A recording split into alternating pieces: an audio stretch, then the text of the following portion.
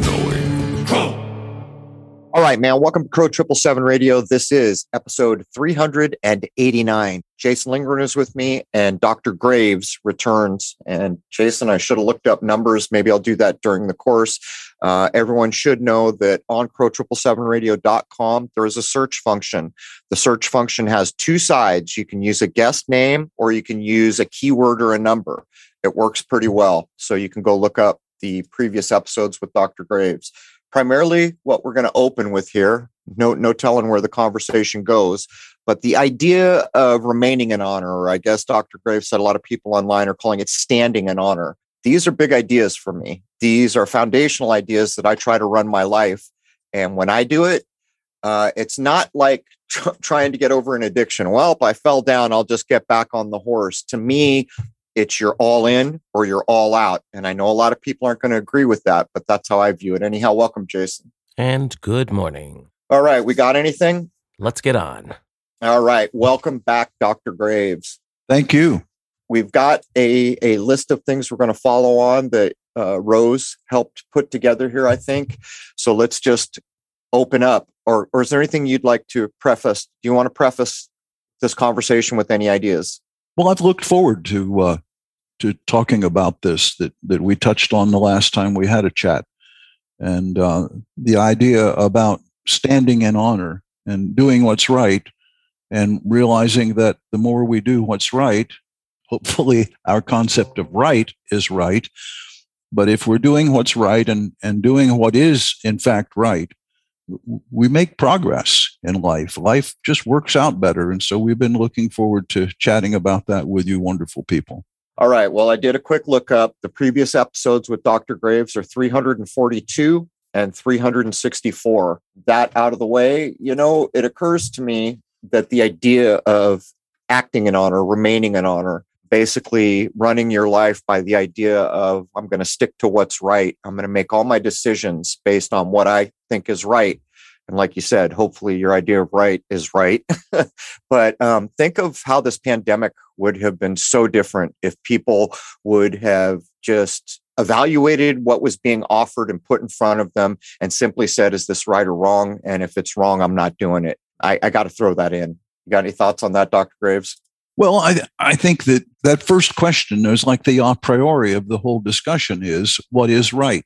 And when what we think is right is not right, we can still believe that we're doing right. But if we're not doing right, if we're not being honest with ourselves, we're not being honest with the rest of society, then ultimately there's going to be a penalty because that's the way natural law works.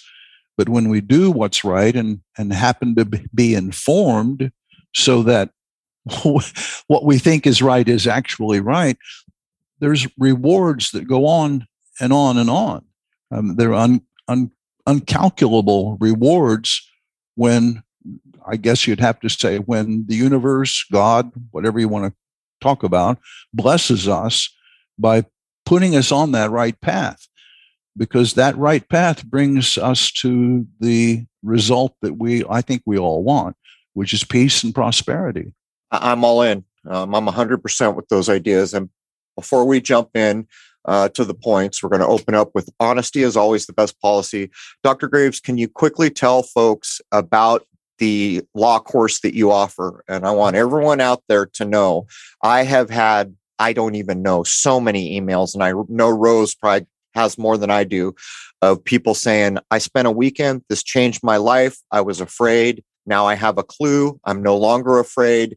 And so many success stories of people acting in a way that they didn't know how to act before they came across Dr. Graves' course. So just lay that down. And also we should tell people there is a link to Dr. Graves' course on the website. And actually I should look at it so that I can remember real quick here. It is the yellow one that says no lawyer, no problem. It's all the way left in the second row of things that I link to because they're important. Can you give an overview on that real quickly, Doctor? Well, it really is kind of related to what we're going to talk about today. The idea that I discovered years ago when I started practicing law 35 years ago, that there are rules, just like there are rules in life. If you cheat and lie and steal, you don't win. When you go to court, there are a set of rules. They're real simple. Rules of evidence, rules of procedure. Rules of evidence, only 19 pages in the federal rules. So what we've got at the website is something that just helps people understand that there are rules. If you want to go to court, standing in honor, let's play by the rules. And when we do play by the rules, we get excellent results. And the course is all about helping people to understand how to play by the rules and don't need to say any more about it. Okay. Jason, anything you want to add about the course? I'm guessing you probably got tons of email too. So, of course, I would say that Alphonse's group, as a good example, has blossomed. And a lot of it has to do with the course, people actually knowing what to do and what to say and how to act and all that. And they now have the confidence to do so. It all comes down to this course. And then, of course, there's the group that Rose is a part of that is weekly that you take part in, Dr. Graves? Yes. When I have time, I do. And that is only for people who have taken the course so that they can discuss whatever issues and considerations they're working with. It's a big help. And I'll say it one more time, right under the episode audio on any page, there's a group of little tiny images. The yellow one links to Dr. Graves' course. I don't link to just anything. They have to be a big deal or effective or unique in some way for me to take the time to link them from my website and stand behind them as, I guess, a thing that I feel is quality. Think of all the people who didn't want to wear a mask, that had to contend for their children. The foundational learning that you get here, it makes a big difference. Anyhow, let's jump in. Jason, do you suppose we should read these out? They're written pretty well. Of course, we're going to be talking about the concept of standing in honor. Honesty is always the best policy. Now, do you want to go through these bit by bit, Dr. Graves? Sure. It looks like they're grouped off. Do you want to just read the mini paragraph, Dr. Graves, and then go in and cover that as a whole? Well, I made some notes just to kind of follow the outline that you have. If you want me to go ahead and I'll talk and you just interrupt and we'll flesh it out and hopefully people will see the benefit of this for themselves. It seems to me that the notes would be good to read the entire little section all at once and then you can lay it down. So go ahead, Jason. Let's take all the way down to darkness has no power. Because the universe, God, Logos, operates to reward honesty, truth, and goodwill toward others. Light always dispels darkness. Dark cannot dispel even the tiniest glimmer of light. Only by removing light can darkness enter. Darkness has no power. It's all you, Dr. Graves. Well, that's the nature of the universe. You know, whether people believe there's a God sitting on a white cloud somewhere with his outstretched finger blessing humanity, or whether people believe that there's a logos that controls the universe and everything within it, the reality that we experience when we get older is that those principles that we have been taught about God, if you want to use the word God or Allah or whatever you want to use, the universe, whatever, that, as we said, I think maybe the first time that in number 342 with you, apples fall. When they come off a tree, they don't fall up, they fall down. And that's the way that the universe is created. And darkness has no power of itself. And that's something that came to me many years ago. I was just thinking about the fact that when I turn off the light in my bedroom at night, the darkness rushes in. But when I turn on the light, the darkness has to run away. And when we walk in the light and when we do what's right and we seek to know what's right and help others to move into the light and be advantaged by being in the light, things go well for us because that's the way the universe is created. And to think otherwise is just insanity. I used the example so many times in the earlier episodes that you could be in a cavernous building that is pitch black and the smallest tiny spark of light will send it fleeing. And these are foundational truths that have made a big difference in my life. Things like what's foundational to our existence? Well, the seasons are, day and night are, and this idea that we're talking about is wrapped up in that very thing. In this place where we exist, the sun is providing most of the light, but there are other sources. There are stars. The moon plays a role part-time. these things should be foundational to how we conduct ourselves. Because if you go out into nature, nature is working as nature should, and it will at the exact moment it needs to without fail. So how is it that we as human beings have strayed so far away from these ideas? I would ask. Well, that's a giant question.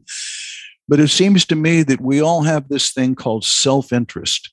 Even Mother Teresa, I've said this many times. People say, well, I don't know, I'm not selfish. I'm not doing this because I'm selfish. But even Mother Teresa, she had a motive to do the wonderful things she did for all those people that needed her. And that motive was it made her feel good. It made her happy. It satisfied her in a special way.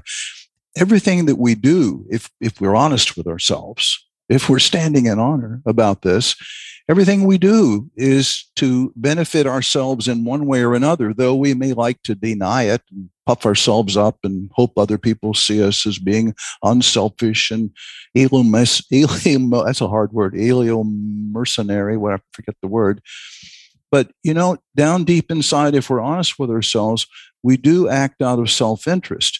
Now, when the self-interest stands in honor and we're doing things that are right because they're right, we do get the reward, and we're still acting in self-interest, but we're being guided in the right way. And that is just a blessing for people when that begins to dawn on them in life, when they begin to be old enough to see that the universe really does reward good.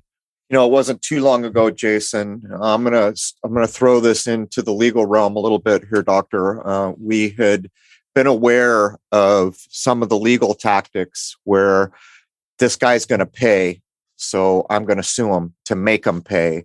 And to me, that goes the exact opposite of remaining in honor.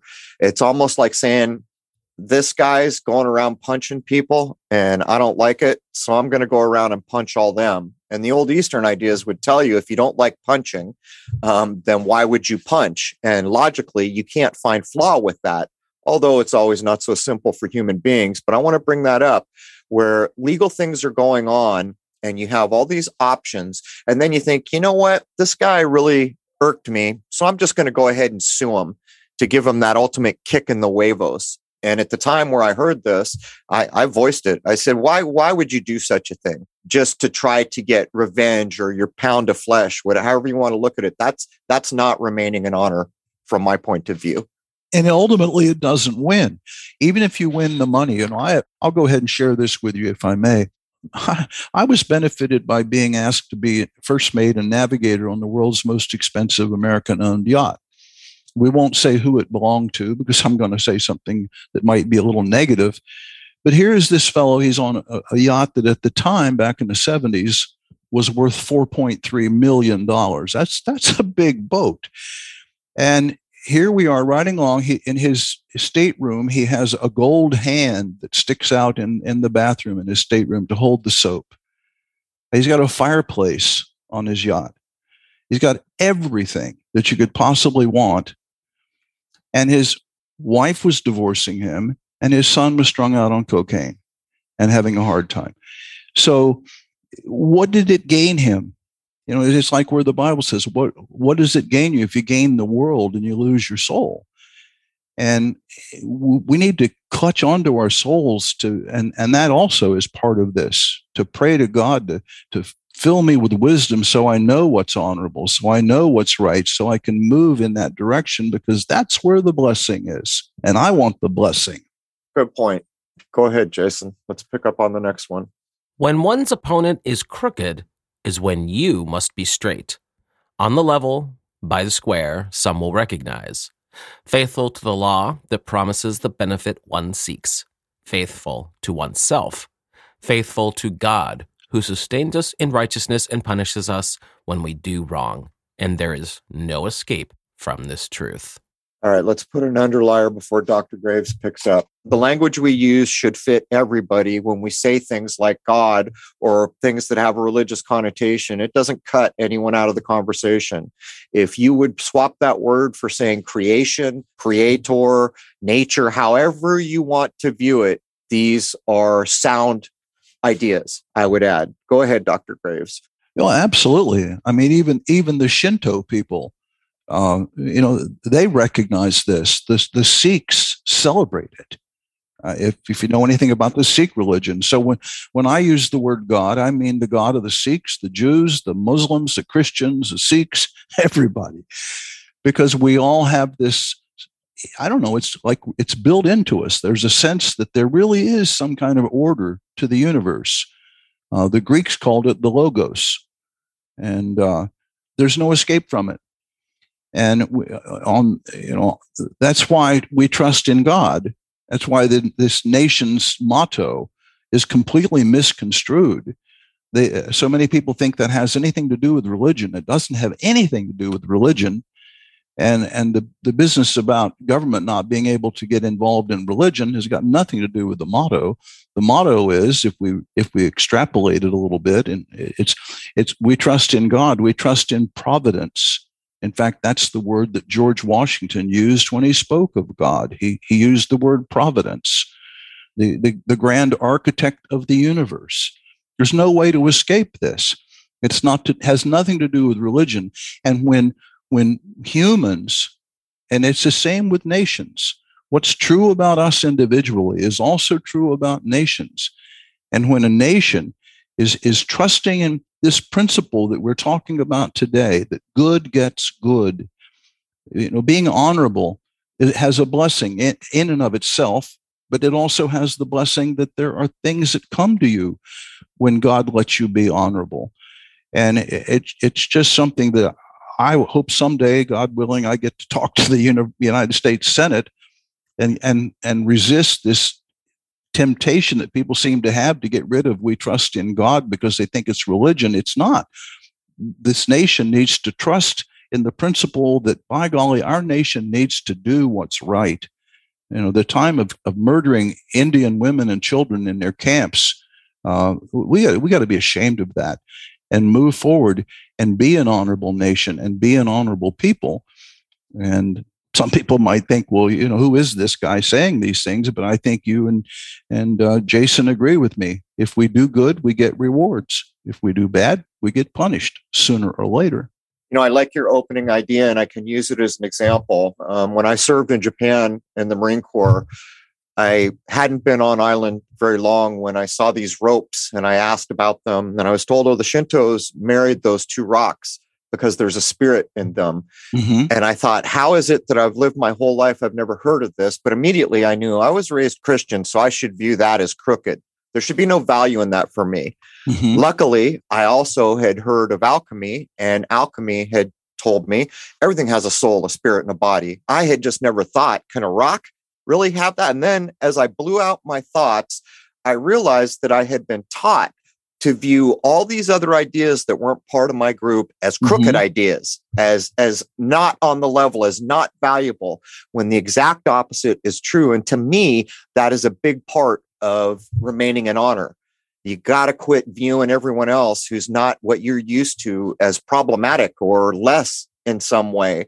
And to this day, I find value thinking back on all the things I learned the first time I put my feet into Japan and was exposed to all these ideas and ways of being that I had never experienced before. And I think it relates directly to what you're talking about here. Well, I think we all have this tendency, and we gradually, I think God grows us out of it. And again, using the word God, however you want to use it, to be critical. Our weakness, our sense of insufficiency, which we all have a little bit of. I mean, we all have a smidgen now and then. Some have more than others. But I think that we foolishly try to downplay our own shortcomings and our own weaknesses by criticizing others. In fact, from time to time, when you're around a group of other people, you'll find that some of those groups spend most of their time in conversation talking about Sue or Bobby or did you hear what Harry did last week, and goes on and on and on, instead of talking about things that are filled with light and hope and promise and nobility and honor. Hey, I'll lead us into the next one. When I was about 14 years old, my father had me working. We were in Rhode Island for the summertime, and he had me working on all kinds of things. And I forget exactly what I had done, but I hadn't done it right. And my father looked me in the eye and he asked me, son, do you know what I value above all other things? And wherever it came from, I answered correctly. I said, you want to see things done right the first time. And I saw the gleam in his eye, and I always remember that to this day, which leads us in, Jason. True joy arises only from doing right. Little in life brings greater suffering than shame. Wounds one's self, wounds one's relationships. Having friends in low places at the oasis is for losers. To win by cheating gains no lasting victory. Winning honestly is precious and deeply satisfying. There are few experiences like fighting for truth and winning, knowing wrong and lawlessness have been defeated. Seeing right prevail sets an example for others and for the children. These are big words, Dr. Grave, particularly in this time where all that is powerful in our world is provably doing the wrong thing. Yeah. Well, it reminded me of a case I had when a fellow had used a Xerox machine to make it look like his mother had created a will so that he and his sister could get the estate instead of the elderly lady that was a friend of the old woman that died. And they had an attorney, and I opposed him. And then a little bit later, they had another attorney. Now they've got two against me. A little bit later, they had an attorney who was a lawyer emeritus for whom they held banquets. And one of these, he talked very slowly, those type wore the special suit, the seersucker suit, and an old timer. Now I have three of them against me. I knew that they knew that what they were doing was wrong, that it did not match the law, that they could not win if I didn't go brain dead. And I remember when I did win, by the grace of God, then I was walking past their table as I was leaving, and I heard the old man say to their clients, "There's no way we could have known this was going to happen." I knew a year ago that they knew that they could not win. The only good part was they drained the pockets of these people that were trying to cheat.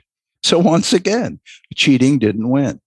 This reminds me of when we first met Alphonse, and he begins to point out that the local municipality where you live is doing all these things that are basically indefensible. And if you come in with a little common sense, most of these things that I had accepted my whole life is that's how a town runs. They don't hold up. They don't stand up. And it relates directly to what we're talking about. What is right? There's been a perversion along the way where these laws that apparently once were, and they were designed for the community, for the town, had perverted into some kind of a corporate policy. I don't know how else to describe them.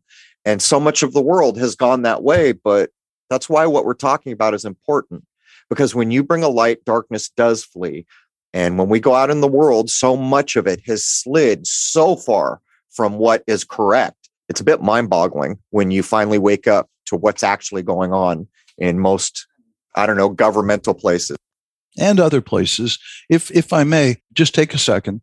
And I love to tell this story, if give me a moment. I had just left Atlanta. I was going back to where I was living in East Point, Georgia, which was very nice back then. This is a long time ago, 60 years ago. And I decided to stop at the library, and I'd never been at the library before. Anyway, I went to the library. There was no one there. The afternoon sun was going through a pinhole in the curtain and shone a beam on the dusty air that shone on a 2-volume encyclopedia, basically of the English language. And if anybody in my shoes would have ignored that, I challenge them. I can't imagine anybody would ignore a beam of light shining on the gold-lettered, leather-bound volume. So anyway, I picked it up. And that's where I learned this concept from a man named Albert Gallatin Mackay, that every generation has a responsibility to reset the landmarks. That's the way he put it. To go and fix back, put back the things that youth tears down, youth and its exuberance to have everything it can as quickly as it can, as much as it can, no matter who it hurts.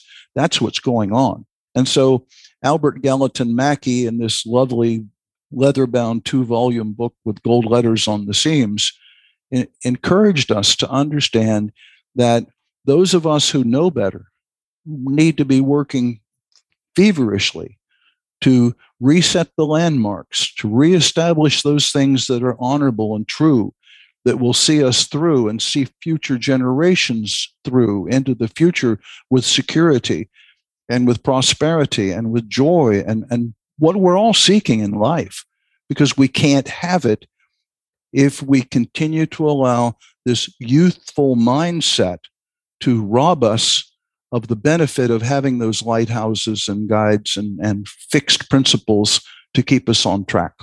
There's a lot there to unwrap as you were doing. Did you spend time in Japan, Dr. Graves? No, but I've studied a little bit of Shintoism among other religions.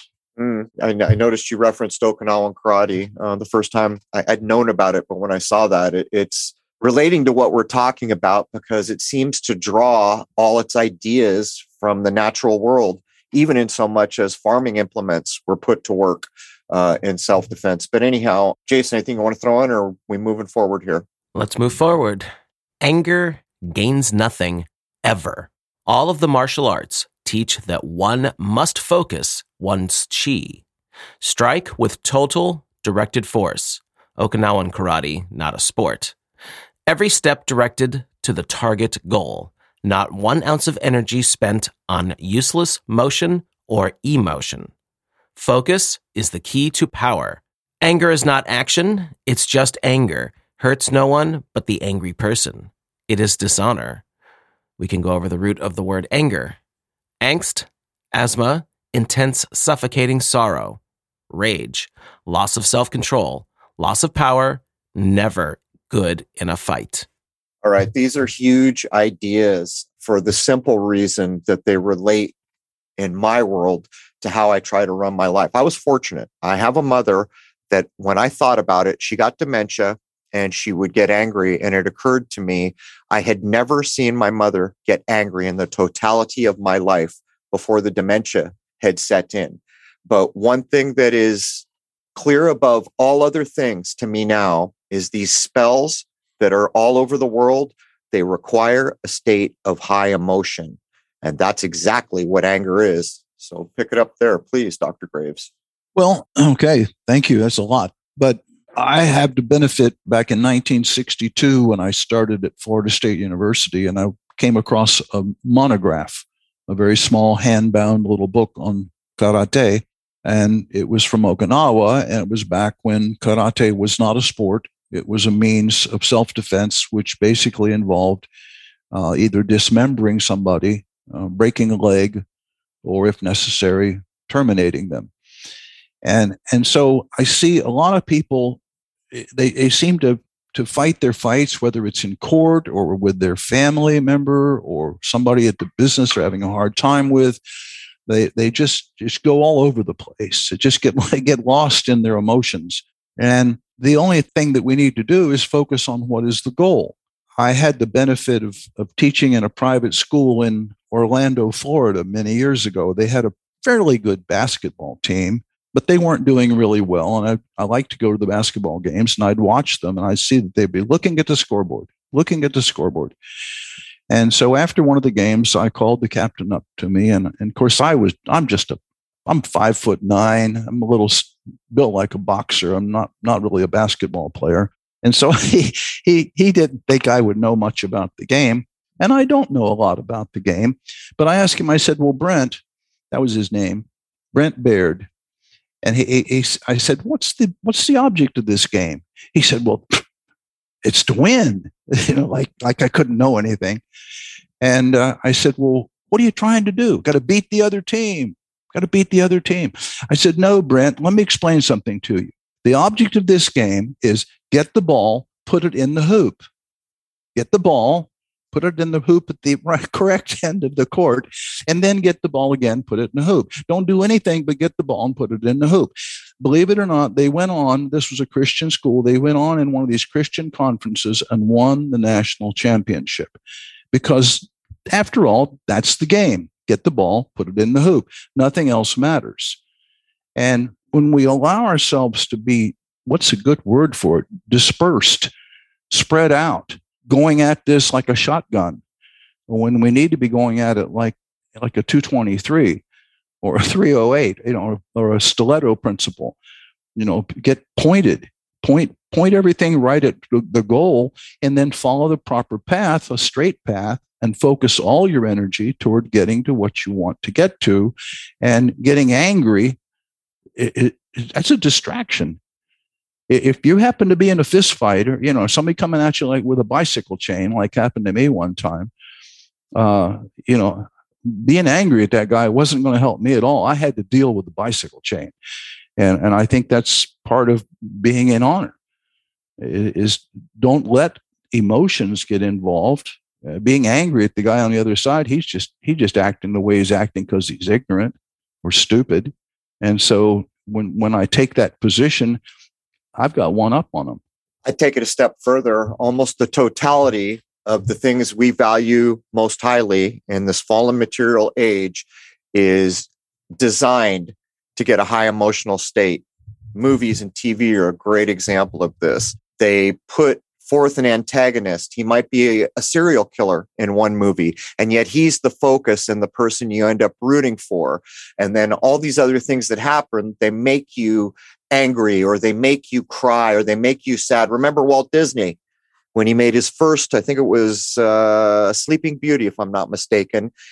And all the adults in the room said, "What are you doing? You're making this cartoon for 2 hours or whatever it was. No one's going to come." And he looked them in the eye and he said, "If I can get one person in that audience to cry at the key places, we will have succeeded." Well, cut to the chase. People in the audience, lots of them, cried for a hand-drawn cartoon that is about as divorced from reality as you can be. Nonetheless, your emotions were invested in this synthetic mock-up of a world that you could have walked outside the theater and experienced. And this is the big, big deal of emotion. And another thing is, I have recently seen a number of Hollywood productions that vilify the lack of emotion and equate it with non-human efforts. And I'll back Dr. Graves. I've seen some of the best martial artists I could imagine, and in no time are they angry. They're effective, they're quick, they've already made up their mind in an instant, and anger is not a part of it. And this goes across almost anything you could do in life. And never forget, these black magic spells that seem to have veiled the eyes of so much of the world require a high state of emotion for the seed to be planted. You want to add anything to that?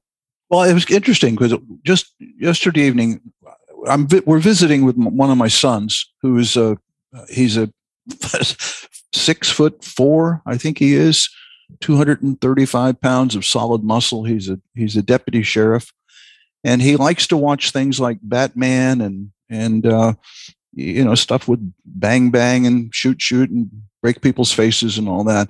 And last night, he gave me the control and he said, "What do you want to watch?" And I said, "Let's watch Peanut Butter Falcon." Peanut Butter Falcon. It's a great movie. I recommend it.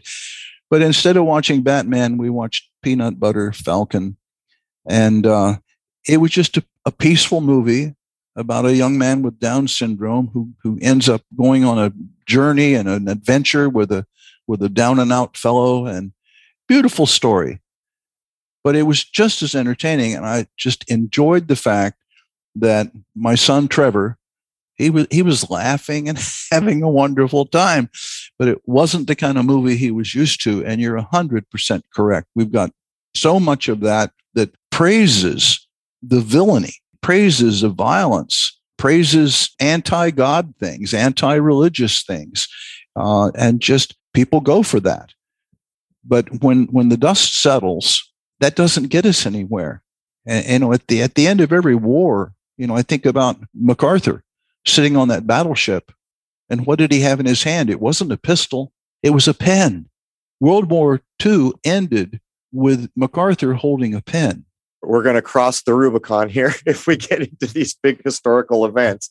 But, Jason, I almost feel like the gentleman's bet that I made with you about famous deaths, it almost feels like it would fit in to what we're talking about now. Do you want to add anything to the anger ideas? I don't know. Should I bring it up? Tell us what you're talking about. Yeah, please share. So to put a fine point on how the real world is truly can be addressed with the things we are talking about from a legal aspect or just simply how you conduct yourself.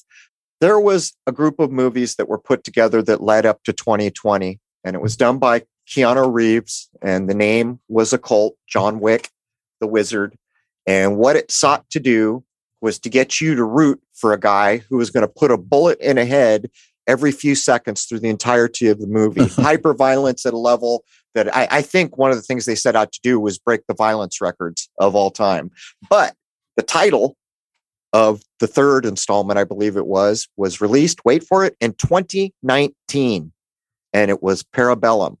Do you know what Parabellum means? It means prepare for war. That's what they did. This hyper emotional, hyper violent movie telling everyone prepare for war in 2019, right before 2020 hits.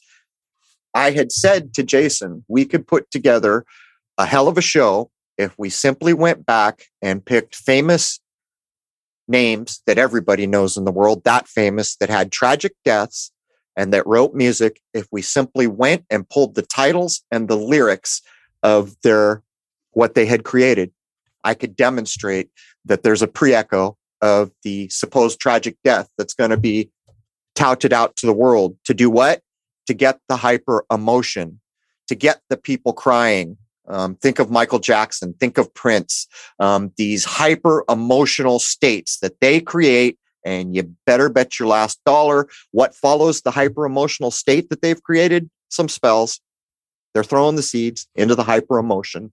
And so we went, or I went, and I picked out 15 names. I don't know if we're going to have time to do this, but what would you add, Jason? I'm making the claim here. So you're in a better position than I am because I'm making the claim. I've got to prove it's correct. Although I cheated a little because I already have Prince in my back pocket. Sure, and I'm pretty certain you're going to come up with something. When Dr. Graves mentioned Batman before, there's something that popped in my head that I keep seeing over and over again. And I'm sure this, again, is social engineering concepts being woven into things. In these Batman movies, we'll take the better ones, the ones that Christopher Nolan did a few years ago. The Joker is a far more interesting character than Batman. His screen time is just so much more interesting to see than anything that the good guy Batman would do. And I see this being repeated over and over again. If you look back at the Matrix movies, Agent Smith is more entertaining and interesting than Neo. Mm-hmm. And often they would be deemed crazy as a straight across the board. And that is also a big part of the social programming of our time. There will come a point, if this plays out, where mental health will be the be all and the end all. If you get that tag, you're done. You can't say anything on your own behalf. You're owned and operated. You can feel that coming with the social rating, but I don't want to pull us too far off. Did you have anything more to add about the anger? Well, Dr. Graves, it looks like you have some stories there that you wanted to inject, right? Well, just that it's distracting. It's ignorant. It doesn't get what you want. I was going to tell there's sailboat story. Back in the day, I've given up cigarettes, but back in the day, I was teaching sailing, and I was out on a big lake, and we were all sailing in little. I think they were 25-foot one designs, so all the boats were the same, and I was gaining on this other boat, doing very well, and then I lit a cigarette. And then the other guy's gaining on me. And my first thought was, well, what did he do? Did he trim the sail? How can he be doing that? And then I threw away the cigarette and concentrated on what I was doing, and I won the race. I mean, something as slight as that, if smoking a cigarette can keep you from winning a sailboat race because you're not concentrating on what you're doing, then what does that say about getting angry or thinking the other guy isn't, and I'm going to get him, I'm going to hurt him, and instead of just doing the job that has to be done to get you to where you want to go. There's a double entendre there. A cigarette took the wind out of my sails. But it reminds me what you're talking about is the real pandemic of our time is all these people glued almost autistic-like to their handheld device, and all these bad things happen, an accident, the internet is chock-a-block with clips of people who aren't paying attention because they've got an autistic fascination with their handheld device. And I know some people take umbrage, but I'm sorry. It's gotten to the point where anyone who uses a handheld device all day long, every day, that's bordering on some form of autism, I would say. But anyhow, we keep going off on all these weird things. Are we ready to take the next step here? Sure. Court cases are not won by ambush or piles of paperwork. Court cases are won by sticking to the rules, making a record of the facts as admissible evidence, citing the law that controls the outcome based on the facts.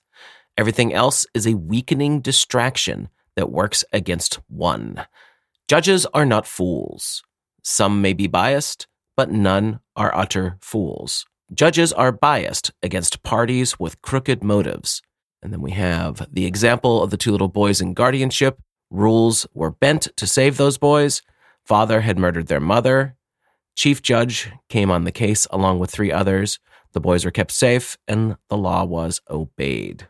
As you get into this, Dr. Graves, I'm gonna point out the thing that has just baffled me, because I know what you're saying here is designed to be what's true, but all this corporate policy has taken over the legal system, and it just baffles me because we've covered enough that I know all these systems are in place, and people who know to access them and move correctly, they succeed a lot. But how in the hell did a system that's based on some pretty specific rules get so taken over by corporate policy? Clarence Carson wrote a book. I think I shared this with you, tried to earlier, called The World in the Grip of an Idea. World in the Grip of an Idea. I recommend it. And what he was seeing is something that, and he writes about it, is something that I saw in law school when we started out at the beginning and reading cases. And some of the old cases like Hadley versus Baxendale and Brown versus Kendall and Kirksey versus Kirksey, they all made sense. When you looked at what the appellate court justices were saying with cases that went up on appeal, and what they were saying in resolving the dispute over the issues, it all made perfect sense. I grew up in a very small town in Ohio. I like to go out on the farms and milk the cows and feed the chickens and slop the hogs and that kind of life. You're pretty much forced to learn a little bit of common sense. And the early cases up through even into the 19th century, they pretty much all made sense, something that a West Virginia farmer would have no problem agreeing with. But then getting into the 20th century, we had more mechanized war in World War II than we'd ever had before. The horrors of war. Of course, the Civil War was just horrible. All war is horrible. But World War I was pretty much, I think, anesthetized the American people a little bit. And then came World War II and the bomb. And we annihilated tens of thousands of women and children, which was not what we were all about, theoretically. And yet we annihilated them, not just once, Hiroshima, but also at Nagasaki. And I think that we were further anesthetized. How do you come back from that? The massacres of the Indians, and now that was wrong. But this nation has gotten to the point where the leaders are something of a priesthood. And when I mean by the leaders are appellate court justices. You're dreaming if you think the White House is running the show. The appellate court justices are running the show, and they're deciding for us what is moral and what is immoral in their eyes and in the eyes of the law, which controls everybody. So this change has been taking place for the past 120 years. You could actually see it but you had to spend 3 years of sitting there reading all these old books.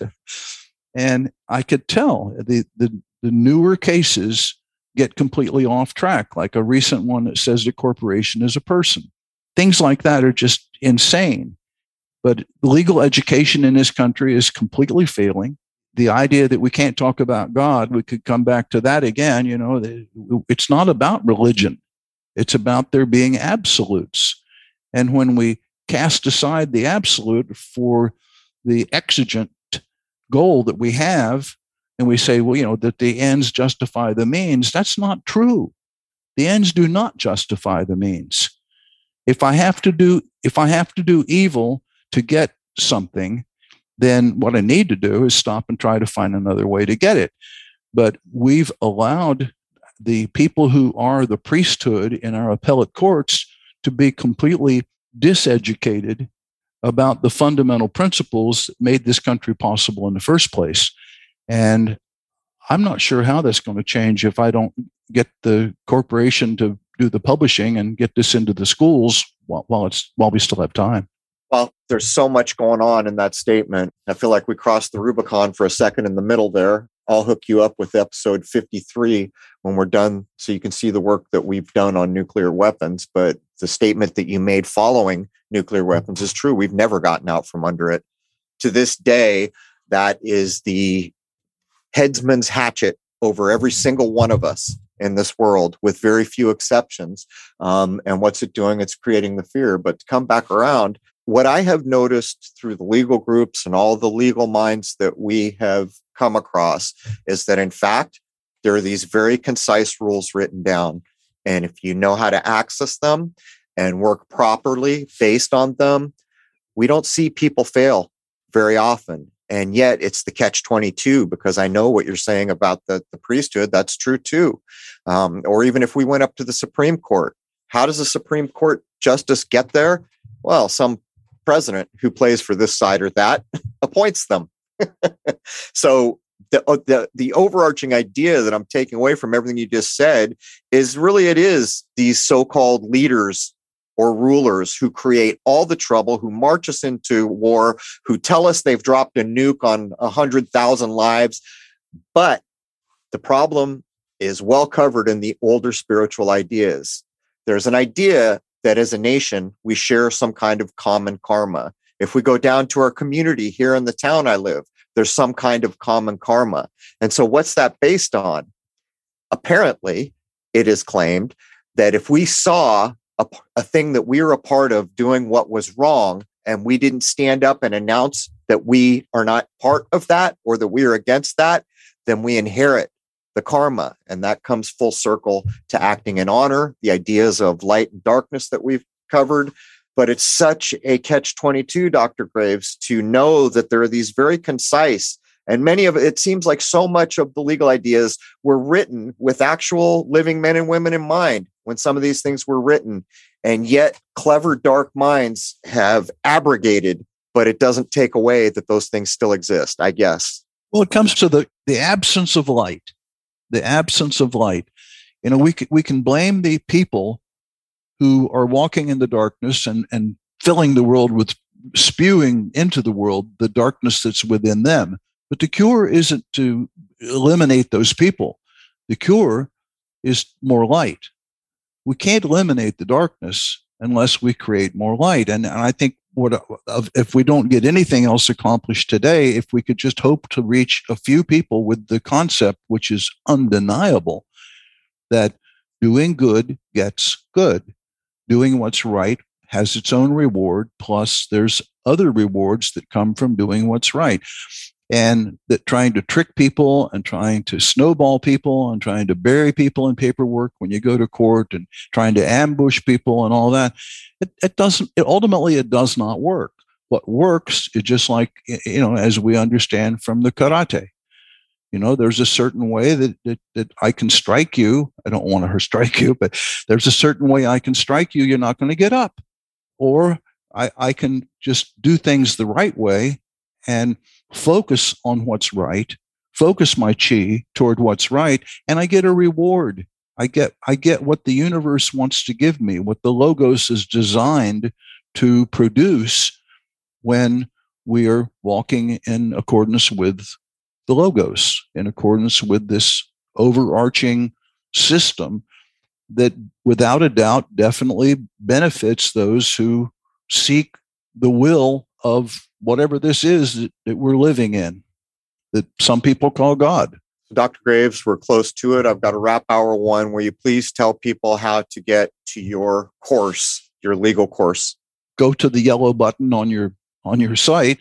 howtowinincourt.com is the name of the website. But go to your button, click the button, that yellow button. No lawyer, no problem. Click here. But it's howtowinincourt.com. And I just want people to understand that whether it's rules of court or rules of living with your spouse or a friend or a family member, there are rules. And when we work within the rules, we get a benefit. And we try to work around the rules or under the rules or sidestep the rules. It comes back and backfires on our face every time.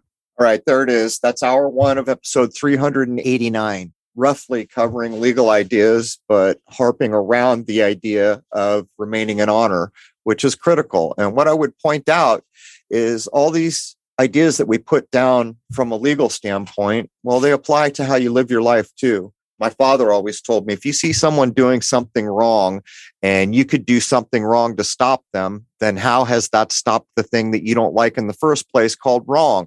He says you have a choice. You can do what's right, and what is wrong stops with you right there, right then. Maybe it's the old cliche that was supposed to be the buck stops here. In other words, don't dig this thing. At my life is where this will go no further.